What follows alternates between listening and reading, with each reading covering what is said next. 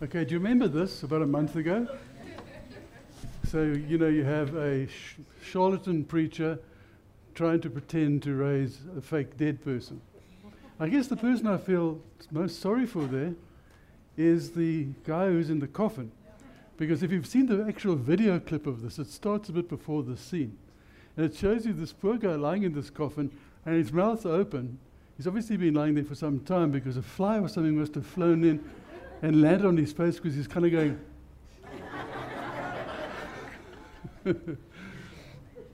So that kind of didn't anger me, it just irritated me, that another ridiculous thing. But what got under my skin good and proper was about 3 or 4 days later. I'm driving to Centurion for the 4th time to try and pick up my driver's renewal card. Took 6 months, so I'm in a bad mood, right? Driving on the freeway is humping about it. And I had the great misfortune to switch on the radio. And on comes this pseudo-intellectual dude who's saying, look there, how can anybody take Christianity seriously? I mean, it's all a fraud, it's all a fake. I mean, phone in and convince me why I should believe this rubbish. Just carry on like this. It was so puerile, and it was like he was trying to compare a party cracker to an atomic bomb. That's the kind of comparison. Or a high-felt mining tremor to a 9-point on the Richter scale earthquake. So that kind of flicked my switch a touch. But weighing in the scales of history against that kind of stuff, there have been a whole succession over the centuries of highly articulate, highly intelligent men and women who have sifted through the evidence and have found that it's true. Many famous people. I'll give you just one among a long list. He was attorney by the name of John Copley, better known as Lord Lyndhurst. He was the Attorney General of Great Britain and 3 times High Chancellor of England. It's not a lightweight.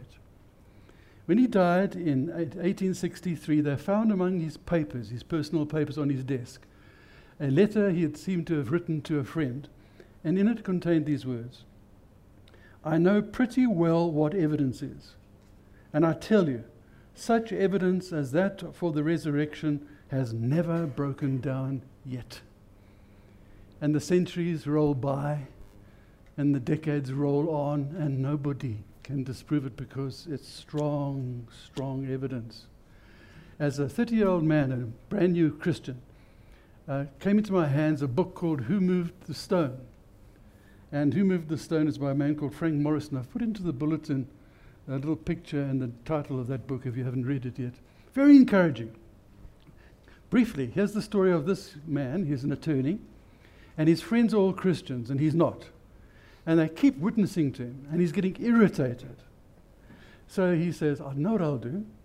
I will research the resurrection carefully as an attorney. I'll sift the evidence, and I'll write a book disproving it. And then I'll say to them, no, butt out. Stop irritating me because, look, it's all nonsense.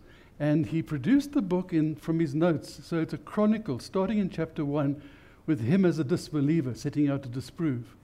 And with the last chapter as him as a Christian, on his knees, thanking the risen Lord of heaven and earth, because he honestly weighed the evidence. And here's the interesting thing. 90% of the evidence is found in the scripture itself. So he weighed the scriptures carefully with a legal mind, saying, hello, that's true.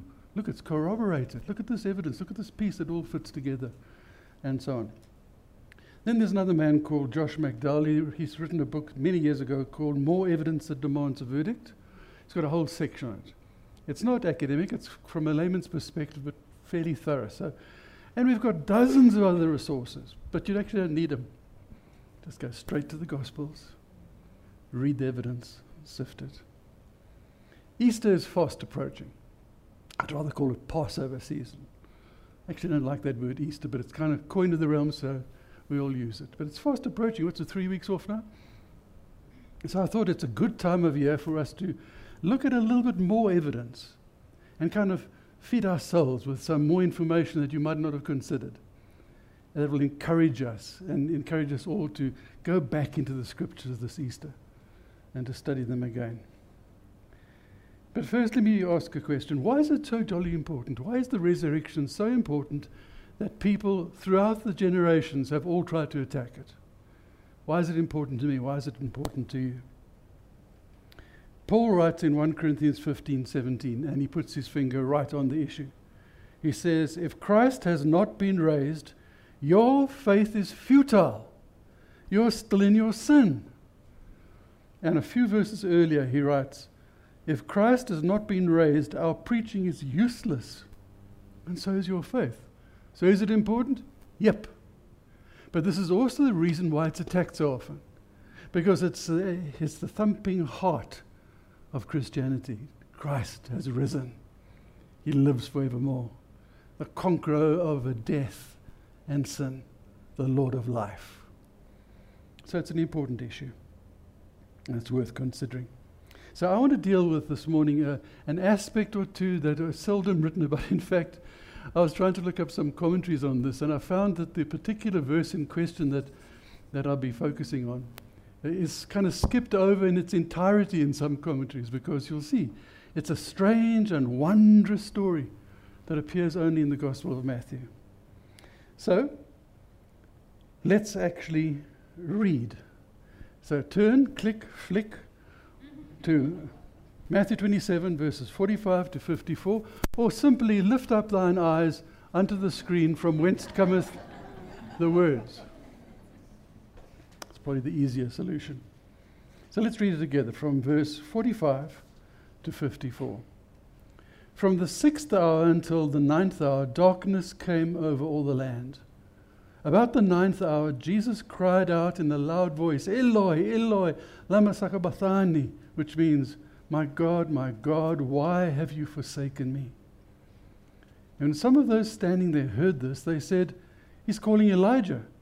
And immediately one of them ran and got a sponge, and he filled it with wine vinegar, put it on a stick, and offered it to Jesus to drink. But the rest said, leave him alone. Let's see if Elijah comes to save him. And when Jesus had cried out again in a loud voice, he gave up his spirit. At that moment, the curtain of the temple was torn in two from top to bottom. The earth shook and the rocks split, and the tombs broke open, and the bodies of many holy men who had died were raised to life. They came out of the tombs, and after Jesus' resurrection, they went into the holy city and appeared to many people. And when the centurion and those with him who were guarding Jesus saw the earthquake and all that had happened, they were terrified and exclaimed, surely he was the Son of God. So a little bit of detail in the explanation. The hours that it's talking about here, Jesus dies at about 9 o'clock on the Friday morning. The Jewish day would start at sunset on the previous day. We're having our Tenebrae service on the Thursday night, because from 6 o'clock onwards, Good Friday has officially started in terms of the Jewish calendar. 9 o'clock on Friday morning, Jesus is crucified. The 6th to the 9th hour is 12 noon to 3 p.m. And it records that an utter darkness falls upon the world. Now, there's no historical evidence of something like that happening on a wide scale, so we can only assume it was fairly localized, but it must have been an incredible portent to the people of that day. Because 3 hours, you can't have an eclipse that lasts 3 hours. There's nothing that they could easily say, oh, this is just that. No, it was something extraordinary. I remember as a 16-year-old boy trying to wrestle with the implications of this. Why did the sky go dark? What was happening there? And I remember penning these simple words. The sky went dark to hide his pain on the day the Son of God was slain. I think that was happening. Well, certainly from an emotional perspective.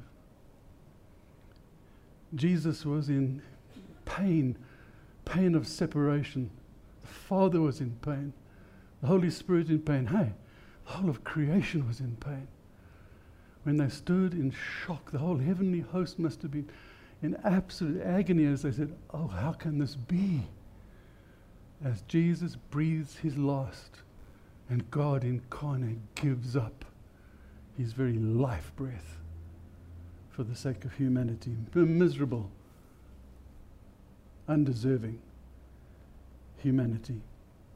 The separation that Jesus must have been feeling was because he was carrying upon himself the weight of the rebellion and sin of the entire human race.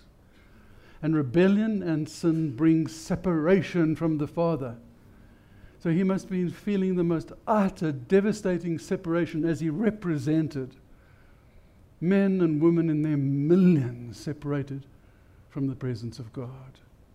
And so he cries out in a loud voice, and he says, "Oh my God, where are you? Why have you deserted me?" He cries out from the words of Psalm 22, my God, why have you forsaken me?" That psalm actually goes on. Why are you so far from saving me, so far from the words of my groaning? And then a fascinating little detail, and Mark's gospel explains it more fully for us. A soldier goes and gets a stick, and he puts a sponge on there, and he dips it into red wine vinegar and holds it up to Jesus' lips. Mark says that stick was a hyssop branch, which is a tall, strong reed, and its flower is like a little paintbrush.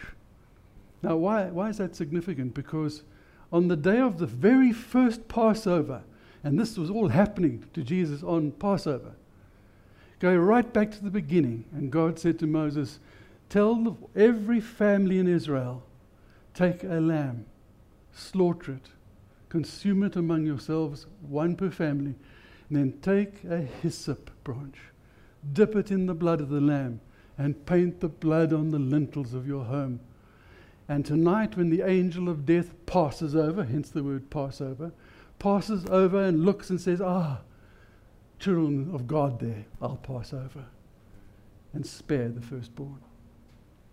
Here, this unknowing soldier with no intellect and ability to grasp what he's doing takes a hyssop and paints red wine on the very gate of heaven.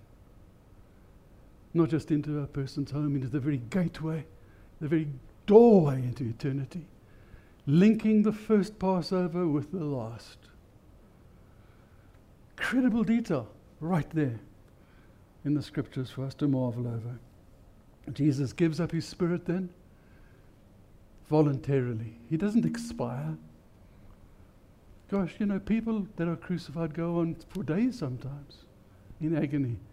No, just a few hours. The moment's right.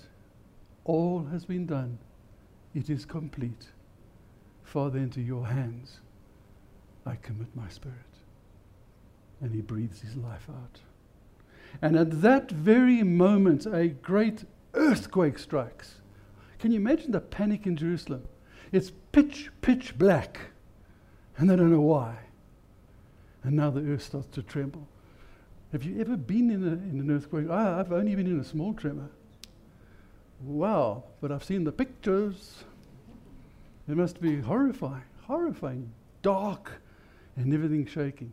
And in that moment, the curtain that divides the holy place from the most holy place in the temple, that is, separates the inner sanctum, the Holy of Holies, where the replica of the very throne of God, the Ark of the Covenant resides, the very presence of God, symbolizing that, is ripped apart from top to bottom.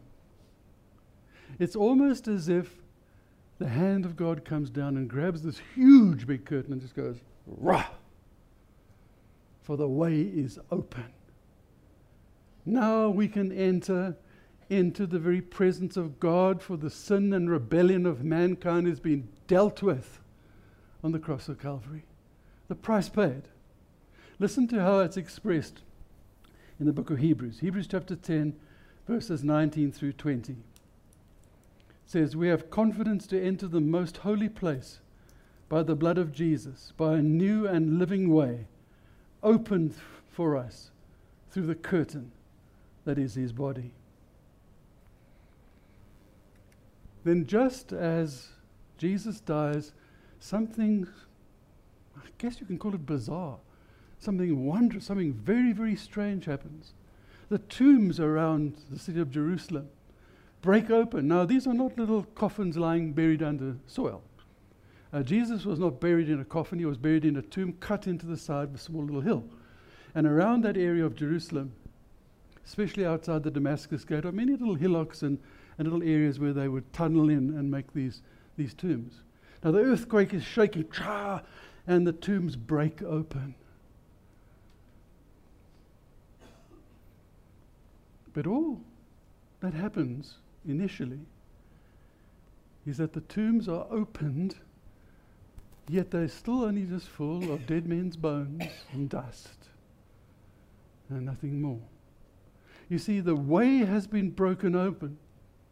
Jesus on the cross of Calvary has made it potentially possible for everyone who believes to come back into the presence of God.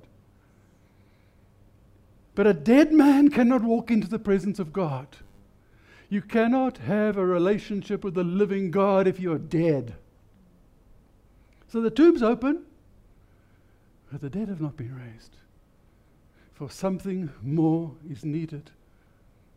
Something more is needed. So let's read on further into the next chapter.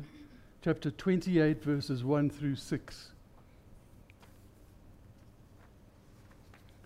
28, 1 through 6. After the Sabbath at dawn on the first day of the week, the Sabbath being the Saturday, the first day of the week being Sunday, Mary Magdalene and the other Mary went to look at the tomb. And there was a violent earthquake. This is the second one. Maybe it's a huge, strong aftershock, but the earthquake hits again. And an angel of the Lord came down from heaven and going to the tomb rolled back the stone and sat on it. And his appearance was like lightning, and his clothes were white as snow. And the guards were so afraid of him that they shook and became like dead men. And the angel said to the woman, "Do not be afraid, for I know that you are looking for Jesus who was crucified. He is not here. He has risen, just as he said." Did you know that the tomb of Jesus was not opened so that he could get out? He was already out. It was open so that they could look in. And they could testify to the world through the scripture that he wasn't there. The tomb was empty. He had risen. And Jesus rises from the dead as the very first fruit from among the dead. And now those broken open tombs around Jerusalem, out come the living. The holy ones that had died previously walk out and walk around Jerusalem and are viewed and seen by many, many people. It's the strangest story, isn't it? Now, there's no detail about this, but they couldn't have died again, because they weren't just resuscitated. They must have been ascended up into heaven like Elijah. For they were given new life, and they were a powerful symbol and a powerful testimony of resurrected life. Christ has risen from the dead. New life at last is available to all who will believe. And look with your eyes, people of Jerusalem, the evidence walks among you. The evidence lives among you. That's for me the significance of this strange little passage that's recorded for us in Holy Scripture. See, the cross signifies our redemption from sin and death, but the empty tomb is the symbol and basis for our resurrected life in Christ. The cross of Christ, Jesus pays for the sin and rebellion, the broken covenant, the penalty of violated contract between God and his creation. But life, spiritual life, eternal life comes through the resurrection of Jesus.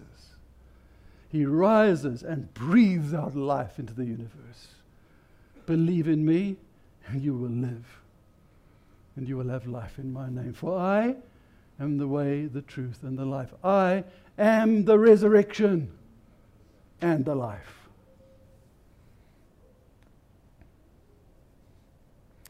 It's of the uttermost importance, therefore.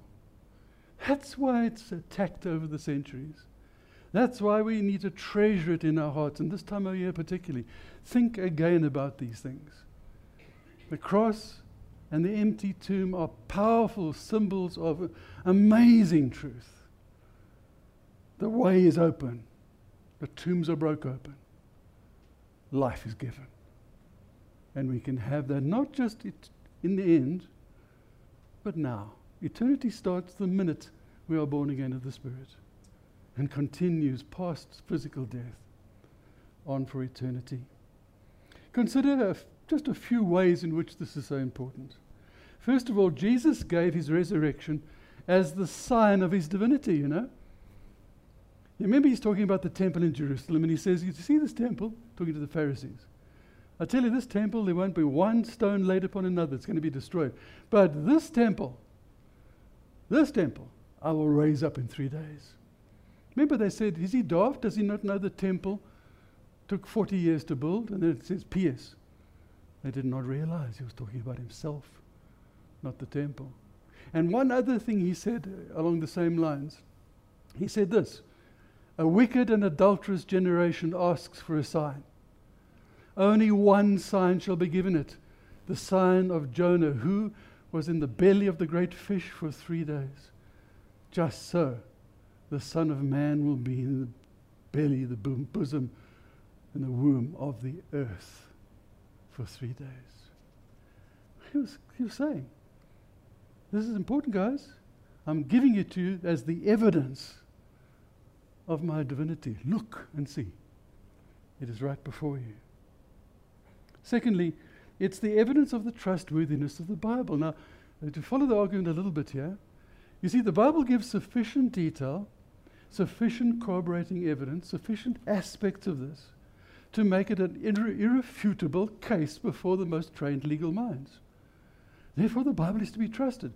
Hey, if the Holy Spirit can make sure that this kind of detail is recorded about this cardinal fact, it's trustworthy. Don't have to argue about fancy theological terms. Know, though, that it's inspired and trustworthy and authoritative, and we can rely on it. Thirdly, it's a demonstration of the possibility of eternal life. Jesus rises again, so do we when we are born again of the Spirit. We too can be born again of the Spirit of God that raised him from the dead and live in his presence now and forever. And it's a demonstration of this. Fourthly, it's a living hope, that carries us through the darkest moments in our life. We've prayed for people earlier who are sick, somebody whose dad died, somebody else whose friends got but days or weeks to live. In those dark, dark hours when our own sky goes dark to hide our pain, we have the hope of the resurrection burning in us. For we know that nothing can happen to this mortal body that can come and even hold a candlelight to the brilliance of the promise that we have of real life. And we can hold on to that. Again, listen to how Peter writes about that from a different aspect. But he says in 1 Peter 1, 3-4, Praise be to the God and Father of our Lord Jesus Christ. In his great mercy, he has given us a new birth into a living hope through the resurrection of Jesus Christ from the dead, and into an inheritance can never perish, spoil, or fade, kept in heaven for you. Bring it on, adversity. Bring it on. Nothing you can do can rob me of this. Herein is my life, my true life. And fifthly, it's an enormous demonstration of the power of the Holy Spirit. Again, listen to what Paul writes in Ephesians 1, 19-30, such familiar verses. He writes, His incomparably great power for us who believe. That power is like the working of his mighty strength, which he exerted in Christ when he raised him from the dead. That power that raised the Son of God from the tomb is made available to us. That same power. When we look at the resurrection, remember these 5 wonderful, and there are many others, but these 5 incredible factual benefits to us and to our life and to our loved one. So listen, don't pay too much attention to scoffers, particularly the pseudo-intellectual variety. If you happen to confront one, I've found that the best tactic is to simply and politely and kindly to say, May I suggest that you actually read the evidence for yourself and then let's talk? Because my experience is that these guys seldom ever read the Gospels, let alone the rest of the Scripture. But they pontificate like crazy from a basis of almost zero understanding. But the evidence is right here. Right here. Now, rather than being disturbed, let's take hope in the facts of the resurrection and feed on them in our hearts this Christmas, this Easter season. That's another word I don't like particularly. This Passover season.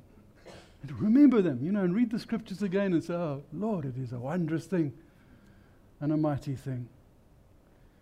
But it wasn't just 2 physical earthquakes that rocked the world in the year 30 AD. There was an earthquake of cosmic proportions taking place.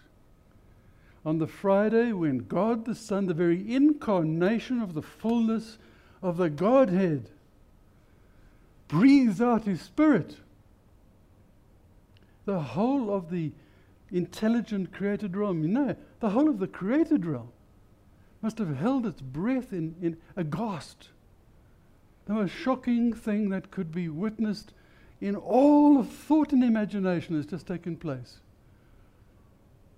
The earth shakes, the sky goes dark, and the creation says, oh no, how can it be? But on the 3rd day, when He rises from the dead, can you imagine the earthquake of celebration that must have rippled across the cosmos? He's risen. He's alive. Forevermore, our God is the conqueror of death and hell and darkness and separation and rebellion. Hallelujah. What an earthquake of rejoicing. That's what we celebrate. On Resurrection Sunday, when we come together and we sing together, we are saying we are part of the whole created order once again this year, giving the utmost praise to the most marvelous thing that our minds could ever conceive of. What you have done and who you are, our resurrected Lord. So, look, rejoice. And don't get thrown by the scoffers. And let the continuing aftershocks of that mighty event stir our hearts up again this Passover season. And God will bless us as we bless Him in remembering this awesome time. Amen.